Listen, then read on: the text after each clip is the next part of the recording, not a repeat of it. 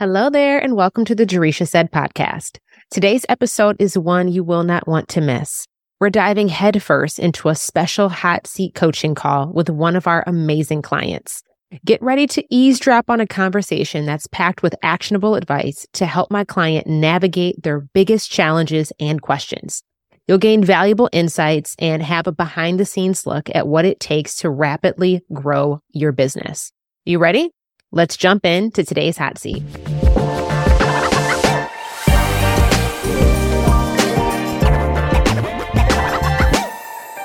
It's hard for me to not think about what's going on in the economy, how people are spending, et cetera, and not go into scarcity mindset. Props to you for being so calm and collected in the moment. One thing I would remind you guys all of is during every recession, I'm about to start calibrate some words I was about to use.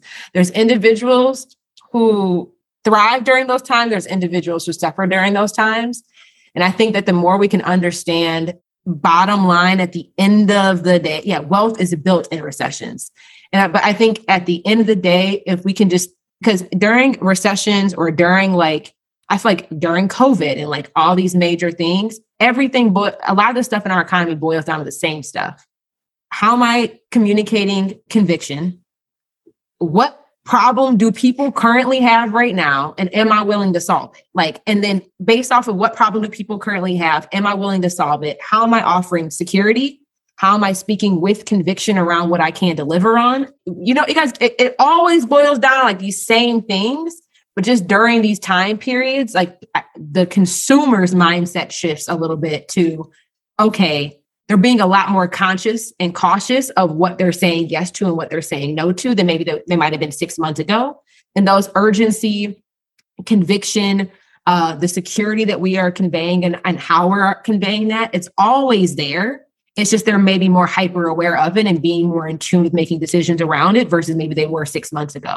And I think too, how you choose to lead through these times. Do you want to lead with the hope of what's available in your messaging, in your marketing, what you're communicating with your audience? Or do you want to lead with more of this is what will happen if not? I don't want to say the fear-based approach, but there's always that duality. And I think depending on where you're at energetically and also what your audience actually needs, you can either show up with more, everybody right now could be focused on tighten up your spending, gas prices are high. You never want to drive again. You could lead with fear, or you could lead with hope and lead with the faith of there's every economy. We always have cycles, just like seasons have cycles. I feel like recessions are just really terrible winters.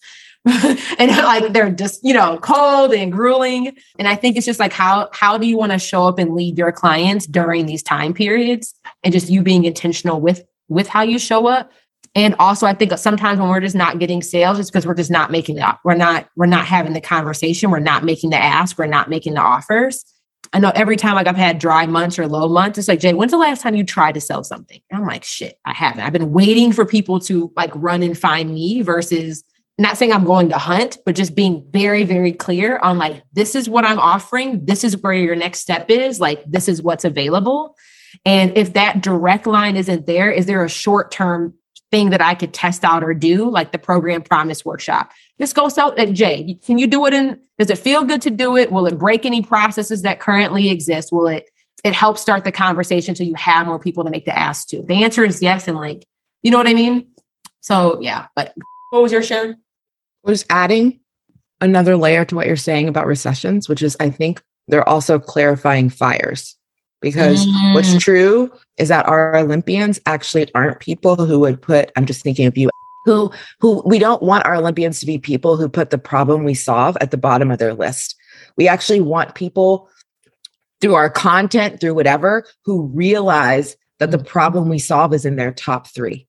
And so what happens in recessions, I actually think goes back to this numerator denominator thing we were talking about, where it gets your denominator back down to those people who would need you in a recession. And that's how I think about it. And I remember thinking about it that way during COVID, because it was the same thing. People, especially in the academic medicine world, it was nobody is thinking about their professional development when everybody is on the front lines trying not to die of this thing.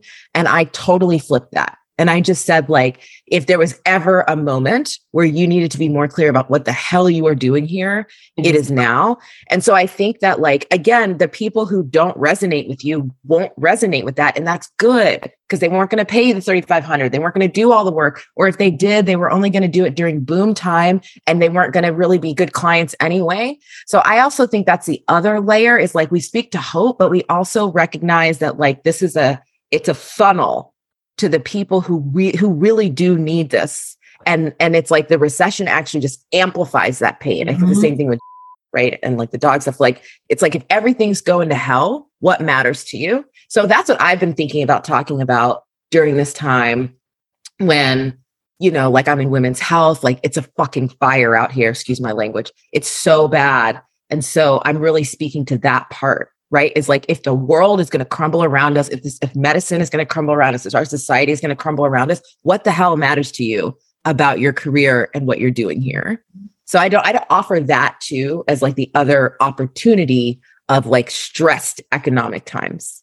I love what you're saying about the stressed economic times, because if our messaging could just be focused on that, no matter what the times are, we're always going to be calling in the right people. And like, it's just at the end of the day, people, it blows my mind. Like, I've been going to open houses on the weekends. I love doing that. So we ended up buying our last house. These houses I'm like, who the hell has the money to pay for this shit out here? California is another world, like another world. And guess what? People are giving cash offers. People are like, and yeah, the real estate market is changing, but I'm just like, you go to the mall, people are still buying the Gucci belts. People are still buying, like, people will spend money on the things that they want. And I think it's just so important. Like, being in tune with your Olympian is the best thing that you can ever do for your business.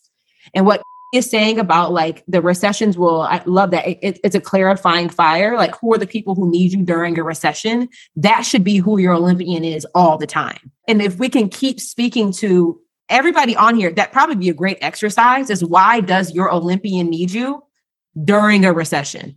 Like, what is that reason for you? Like, why does your Olympian need whatever it is? Like, why is it an urgent priority for them right now, regardless of how high the gas prices are, regardless of how, I don't even drink regular milk, but damn, a gallon of milk these days, I'm praying for anybody. I don't even know.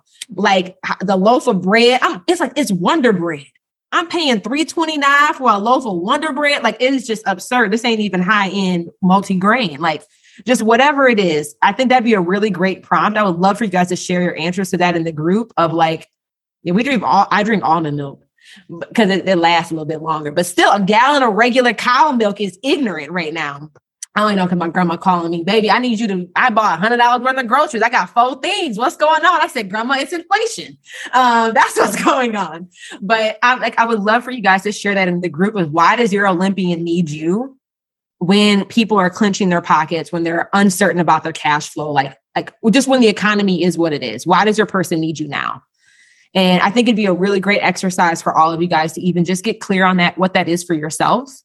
And really get clear too, you could do this as a part 2, is who does not need you during this time? And just like, know what that is for you. Like, when's the last time you got really reactivated to the belief that you know about the results that you help your clients achieve? Sometimes we need to remind ourselves to like get us back into our activist mode about why, because all of you guys are here because you're changing your industry in some way. Like, you're creating a change either for your industry or for your client in a way that's non-traditional or a different approach. Every single one of you guys. So get reacclimated with what that is. And you can utilize that as an anchor for your voice as you guys are moving through these times and leading your audience through this as well.